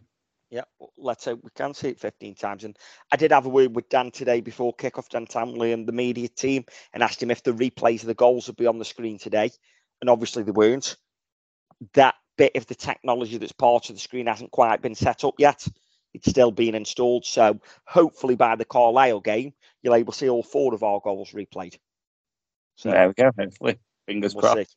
And then, because people were asking about that in the League Cup, and I told them what Johnny had told me, which is, there's a special rule in the League Cup, they won't show it. So if we score however many we score against Crewe, they can't be shown, or what do we know about that? I don't know. Yes, Sky have got the rights to it, basically. And it's that stupid thing that until Sky have shown their highlights of it, no one else is allowed to. It's a bit like, which is why the Sky Premier League highlights is on before Match of the Day is on. Yeah, makes sense. So it's they've got that sort of ruling around it, and it's bollocks, because it should be your intellectual property, but if you're accepting the money and stuff like that, you've got to abide by these rules, haven't you? Yeah, and if they're giving you that, then you're taking the money, aren't you? And just looking, in case anyone's worried about them down the road, after last week they had the open top buzz parade for winning the league. the league championship tables just come up and they're nowhere in the top half this week. So I don't know what's happened to them after they won the title last week. They've Well, been sacked. two games, 1 win, 1 defeat, 3 points. Terrible record, isn't it? Yeah. The thing is, they won the title last week, so how are they not in the top half after winning the league? Well, we got relegated according to him as well. Yeah, exactly. Never mind. Fair. Moving on. Andy, I said earlier, I'm a slut. I'm in love with two people at the same time, two loan signings. Josh Thomas up top. He's quick, isn't he? Yeah. There's my big takeaway from the day. He's good at running dead fast. Bit more than that. What? That's tickled me more than he probably should have. He's good at running dead fast. Yeah. Yeah, I mean he does other stuff as well, but he's just pacey. There's one moment, second half, where I don't know. He just seems to knock the ball away from goal, take the long way round, and then just start running down the wing and in towards the goal. And you're thinking, you're making our life very hard for yourself, but he doesn't seem to mind. I was really impressed with him because playing lone striker, I mean, it's one thing for a kid to play in a front two. It's another thing entirely for him to play in sort of it on his own, or say in a 3 in front of 2 attacking midfielders. And yeah, he's had to run a lot of channels. He's had to do a lot of blind alley stuff, but he's a handful. Even though he can't, he's not gonna be a target man. He's not gonna, you know what sort of striker he is and what sort of striker he isn't. But he just he he plays to his strengths well, and he's a handful, and he's fast, isn't he? He is fast. Johnny? Maybe he should have had a goal. I can't remember. He was involved without really sort of, I don't know. He was in around the box. I can't. Maybe didn't have. I think I need glasses now. I think after going behind the goal for the first time in years, I think I've realised that maybe I need another eye test. Maybe so. And it is a long way from the Amel down the other end. And I can't remember just Thomas having a chance score today, but as you've already said, a lot of tireless work for him. Johnny? Yeah, I think it was another very mature performance from a young lad. And you can struggle playing that lone striker role. We've seen seasoned professionals struggle playing lone striker.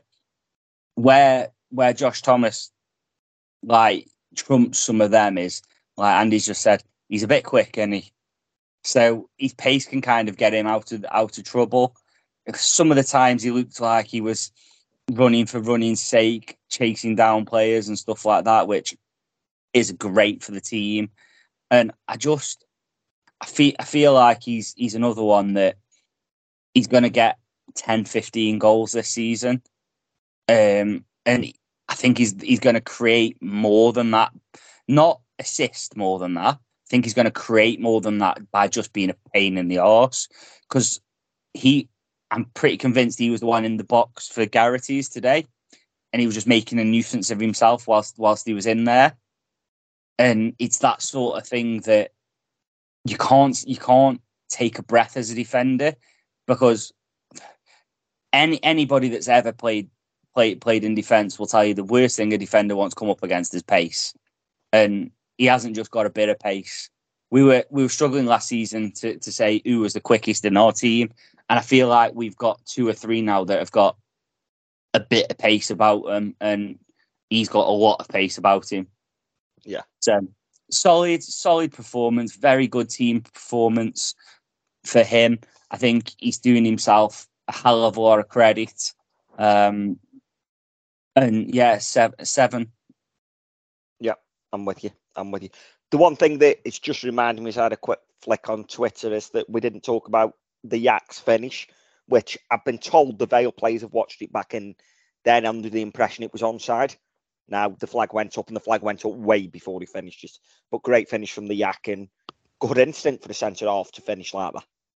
Yeah, it's fair. It was a good header across from Chislett as well. I'm not sure if the flag went up because if you watch the replay, Garrity jumps. Yeah, and I don't think that the flag went up way before the ball got to the yak, so it wasn't against him.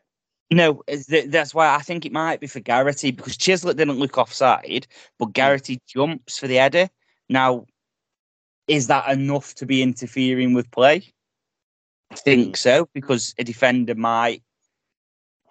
If a defender sees you jumping for it, it changes what they're thinking, doesn't it? So, I think if it's on Garrity, he's the only one of the three that are involved in it. Because Chislett, to me, definitely didn't look offside. And having seen the replay back, the camera angle isn't brilliant. Anyway, I haven't seen the replay back, to be fair. Well, I've had friend of the show, Nate sent it me at half time, and right.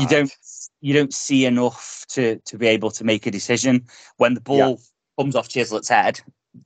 You see Garrity jumping just beforehand, and you see Chislett looking very much onside, but the angle's looking at where the ball's coming from, so you can't actually see where Chislett was stood or where Garrity was stood. So can't make an actual informed decision. But in the ground, it didn't ever feel like it was offside. So it was frustrating. That, but you've got to rely on your linesman there, haven't you? So yeah. And then last one, Alice Harrison, obviously named on the bench, didn't actually go on the bench. Jack Shoddock did. Phil By was asked Andy Crosby the question, picked up a slight, was it thigh strain or calf? Calf, wasn't it? Calf, yeah. And for those that suggest it was anything else, he was leaving the ground at all 5 with his family with smiles on his face. So, he was there and watched the game. That isn't someone that's walked out to a dressing room unhappy. So them rumours can go in the bin. Yeah, that's fair. But that's fair enough. It's just irresponsible for anyone to start such rumours, isn't it? Yeah, absolute bollocks. He was there at all 5. If you've walked out the dressing room unhappy, you've gone straight home. So, yeah, nothing in them. We've wrapped up in an hour and a half, so that's about right for a 90-minute game. Johnny, a very quick look forward to the Seaside, which if you're going and you can't get there, who might you call? You might call Andy PVFC, get a taxi, get over to Ghostbusters. I'll be honest, I want to play Ghostbusters. Yeah, but I'm not doing that because the Ghostbusters don't sponsor us. Other ghost extermination teams are available. Fair enough. But yeah, we're off to the Seaside on Tuesday. Do you want to go to the Seaside? Not trying to say that everybody wants to go. Did you fall in love at the Seaside? Yeah. There we go. You've definitely fallen in love today with the lone lads, ain't you? So I have. But we're off to the Seaside. You're going, aren't you, Bez? I am. Funnily enough, my work meetings are in around Liverpool and Southport them 2 days. Yeah, it's funny, isn't it? Just so happened to fall like that. You little mink, you. I'll be there. Andy, you going to the Seaside?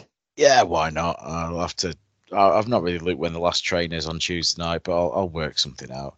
I'll put the day off on Tuesday so I can have a nice day trip.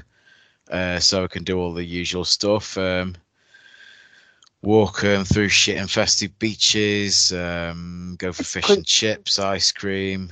It was voted the cleanest beach in Britain, wasn't it? When? 2022. Yeah, that's before the Conservatives decided to dump a load of shit in the sea in Blackpool. No, that's Cornwall, isn't it? Now that they've fucked up. It's everywhere, isn't it? So might get Fickle Sharky on the beach. Might see him. Yeah, they've definitely done Blackpool this year. Oh, have they? Fair enough. Yeah, just before I went and had the day there because everyone was messaging me saying don't go in the sea like I was planning on, which I wasn't. But saying don't go in the sea because it's full of shit. Oh, well, I might just go to the Chippy, get an ice cream, go to a joke shop, buy a fake dog turd. All the sort of Blackpool things you do. You go to one of these bars where the DJ's just sort of being borderline abusive to everyone in the pub. It's a very particular taste, isn't it, Blackpool? You either love it or you hate it. The big one, Andy, will you be going on the big one? Absolutely not. When I was 13 years old, we had our last game of the season at Blackpool away, and we needed to win and for Bolton to drop points. And I was forced to go to the pleasure beach and go on all these rides before the game, even though I was sick with nerves thinking, will we get automatic promotion? We didn't. But I remember just being forced onto the Grand National. All of the Grand National. It feels like it's falling apart. It's made out of wood. It's I don't know. It wasn't what I needed in my life at that point. You know, my stomach was turning as it was, and I had to go and go on all these rides. And yeah, that was 93. We lost in the playoff final in the end. But Blackpool, I mean, that was a fantastic atmosphere that day. They've pretty much rebuilt the ground and moved it halfway across the car park since then. That was 93? Yeah. And you were 13? Yeah. So you're 43? Cheers, Bez.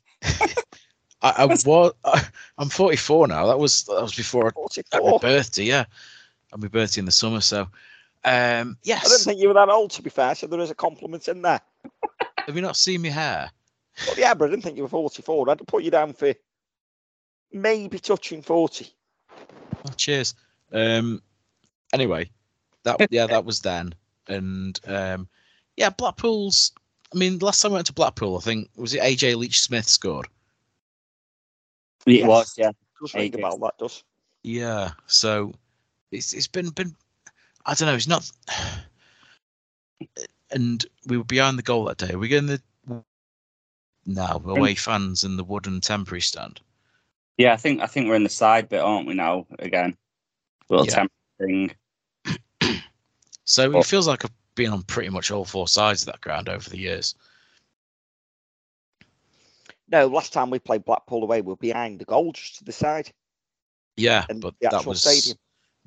They just move everyone around everywhere these days, don't they? Yeah. And yeah, there was, and then one year we had the old home end when they'd built two stands and moved the pitch, and the old stand was miles away from the pitch. I think that was that was the year Richie Wellen scored from the halfway line, and Johnny Brain looked like Superman diving back. Oh, don't remember that. Thingy, was that not Tyrone Loran's debut as well? Could have been, yeah, could have been. Was that not one year when Lee Matthews scored twice when on the few games he was fit? Free kick, edge of the area. Blackpool always just merges into one. Yeah, it does. Billy Painter's penalty miss in the FA Cup. Yeah, there's just Blackpool. I do remember though. There was one year. It was the year after we won 4-2 on the last day of the season. We went there again in September at the start of the following season, and it was an absolutely brilliant performance. 3-1. Nicky Cross scored 2 and Ian Taylor got the other one. Nicky Cross was in a huge hot streak of goal scoring form at that point in the season. One of the goals was very similar to one that got scored in the World Cup a few months later in USA. It was a Brolin Sweden free kick move where he just sort of, they built a wall. We were looking like we were taking a shot. Instead of taking the shot, we just passed it round the wall and eventually just worked a one-on-one, and Nicky Cross stuck it in. That was a great day out. We had a really good away day then. One of the best performances of the season from what I can remember. But yeah, there's been some good days, some bad days. It's always a day out, isn't it? So we're fortunate to have it nice and early in the season. Don't know if we're going to get the weather for it. We'll have to see how that turns out. But we'll make the most of it, won't we? We will. We will indeed. And, always pop into the arcades if the weather's not doing its thing, if you're not going into the pub. So, but Blackpool go into the game unbeaten. 0-0 draw today against Exeter away, which I don't know, a bit of an indifferent result really for them after a quite strong performance last week. I'm quietly surprised, or not surprised. I'm impressed by Exeter. I think they've gone and got a couple of very good results so far. They've won away at Wickham and they've held a decent-looking Blackpool side. So Exeter, Yes. fair play to them. I'd say, especially after the majority of their team's been ransacked in the summer. Yes. So yeah, I saw that Lavery scored the other week. Did he against Burton? Yeah, he scored. Then Jake Beasley scored against Derby. Twice. Yeah. They've got a few strikers knocking around, haven't they? Scored 2 to Big Jake, and for those who haven't been listening to the podcast that long, I love Big Jake. I wanted to sign him. Yeah, they've also got CJ Hamilton as well, who, I don't know if you remember a few years ago when he was at Mansfield, absolutely ripped us a new arsehole. And of course, we played Blackpool that. at home in a friendly, didn't we? Pre-season a few years back, and he ripped us a new one then. Was that the one that was on YouTube? Yes. Yeah. I think he'd only just signed for him he had 2 days ago or something daft like that, and he came on, and I was just like, here we go, here comes CJ. Yeah, Jake Beasley's played 66 minutes for him today before being replaced by Owen Dale. Ex-crew. Interesting. Kenneth Dougal's still there. I didn't realise he was still there. How old's he now? Don't know. But he's still there. He come on the 66th minute for Albie Morgan. They've got Oliver Norburn as well. Yeah, Ollie Norburn, Matty Virtue. Yeah, they've got a very good team, haven't they? Let's be fair. James Husband. He feels like he's been around ages, but I don't think he's that old, is he?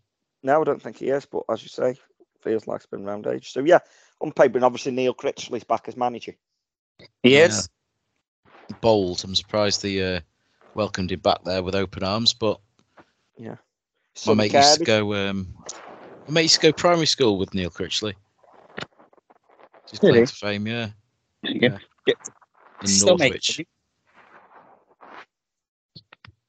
Well, yeah, these play a 3-5-2, so it'll be interesting to see what we go up against. So, knowing what you know today, Bez, any changes to the starting 11 that started today?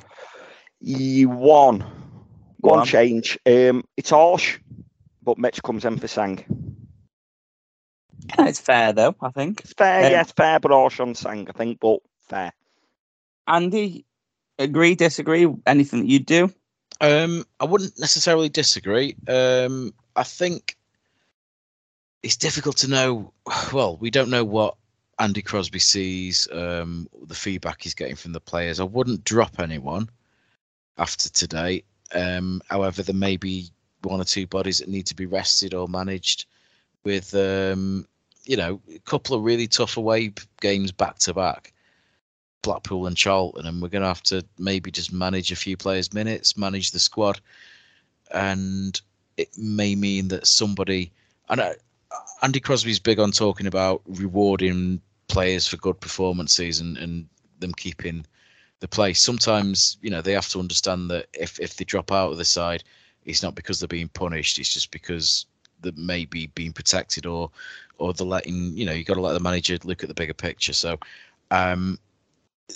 These days, I'm become conditioned when Darryl was making changes left, right, and centre. You just think, well, that's just modern football. So if we do make changes, it's just something we have to deal with, and you get to a point with the Vale now where you don't know what team we're going to pick. So whatever comes out the hat on Tuesday night, we'll deal with it. Fair enough. Yeah, I think I'm with you both. I think Mitch is probably the only one that we changed. I think he kind of influenced the game enough when he came off the bench to say he should be starting. And that's not we know he didn't start because he'd been dropped. We know he started because he took the whack at Barnsley. So we know that it's not like saying, look at me, I should be starting. But it was the sort of performance of a bloke that was like, I really don't want to be sat on this bench. And I fucking love that. I think that's a brilliant attitude of. And I think all the subs showed that as well, which again is good. You could have probably argument for them all. Yeah, And then score-wise, brought to you by avtimings.com. Bez, have you signed up for your race after you said you're going for a run, didn't you? Yeah, I've been park run this morning, but no, not signed up for a race yet. I need to get fitness levels back after 2 weeks of being ill. Fair enough. How was your park run today? Was it good? All right, yeah, only plodded around, but yeah, I enjoyed it. Nice get out, nice bit of run, make some room for the food at the Vale. It's good then. Good to hear. So, go on then. Time of the first goal and the goal scorer. Where are you going, Bez? Going, there won't be a goal. It's going to finish 0-0. Okay. So that's fun. Okay. Blackpool and Tuesday night for 0-0. Cheers, mate. Thanks. Take a 0-0 now. No, yeah. I'm not. I don't know why. I don't know why I'm saying 0-0 because we look very creative going forward, but something in my head just says 0-0, especially Blackpool have drew 0-0 today. Blackpool have yet to concede a goal, have they? Oh, haven't they? Yeah, they drew 0-0, beat Derby 2-0, beat Burton 2-0. There we go. So 2-0 seems to be Blackpool's thing. But 0-0. 0-0. Sound, Andy, what are you going with? 1-1. I think we might stink the place out a little bit, or at least we have to deal with a decent side. I still think they're probably the most stable of the three that have come down, aren't they? You know, Wigan have had the points deduction. Reading got some good players, but they've got a lot of kids, and they've had the financial issues and the embargoes and whatnot. Blackpool, I think they'll take the lead 59-ish minutes, and we'll equalise in 85. Thomas, I think, will nick a goal, and we'll hang on a bit, but I'll take a point. I'll take a point now after today. 4 points will be very, very good return. Yeah, we all said after the first 4 games, any points we've got on the board would be a bonus. Yeah, I mean these 4 fixtures are horrendous. But I did fancy. I said to Matt, Johnny, because we were talking about this bet he's had with Rory. I can't remember how many points after his first 8 few games. Yeah, 8 points after the first 10 games. Rory said we wouldn't have 8. So. And I said I think we'll win one of the first 4. That we probably will surprise someone and we'll win one, but I can't tell you which one. It might have been today. Anything now after that we take probably any more points out of the next 2 games are a bonus probably on where, you know, Beza Bingo, whatever you call it, how many points you'd expect us to have taken from the first 4 games, which are horrendous games on paper. We've taken 3 so far out of a possible 6. If we get 9, I think we will have done very well. Yeah. Well, yeah, I think we would have done exceptional if we've got 9. I think I would have been happy with 3 in the first 4. So maybe not 9 then. Yeah, maybe I'm just. But yeah, if we won the next 2, we'd do brilliantly. Even 6 out of 12 would be decent, wouldn't it? Yeah, I think, like I say, I think if we would have got 3 points out of the first 3 games, I'd say that we've done well. Then you look at Charlton going into that, and you think, well, yeah, that's another. Let's see how they've started. But the Blackpool one's going to be more of a test of character, seeing as it's away from home, and it's not obviously not that it matters where you play as much. But the last time the lads travelled away from home, they got tonked 7-0. So some of that's going to be after some of the mentality stuff's going to have to be dealt with, and it's going to be an important day against another very good side. So we've got to make sure everyone's 100%. But I'm going down the same route as you, Andy, in terms of 1-1. I think we'll score first, though. I think we'll take the lead after 25 minutes, and then Blackpool will score in the second half. But we'll gentleman's handshake on a point, and we'll move on. I'll take that. Yeah, I think we take points away from home regardless of who you play, really. Of course you would. So that's 3 draws. 3 draws. Happy days. So there you go. We'll probably be back Thursday this week. And Next Supporters Club AGM meeting. So yeah, Wednesday again. But until then, I know that Amos is going up Tuesday at 9 a.m. to Blackpool and is stopping over.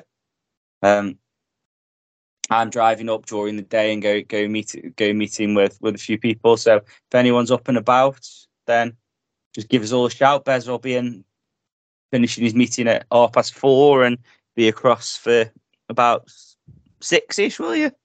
Yeah, probably about that. So yeah, I'll get there when Northern Rail let me.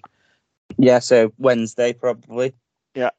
Well, if there's not a train back, Andy, feel free the space. I don't mind dropping you off on the M6 at the nearest turn off to Manchester. M60, come on.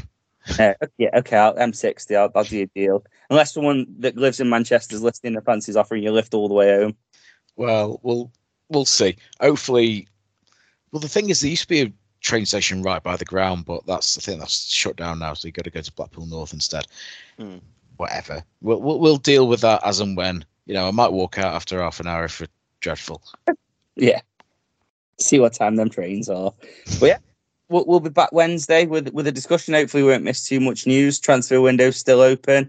Alice Harrison's got a little bit of an injury, so I don't think that changes plans any for me. I still think we need another attacker and another wing back.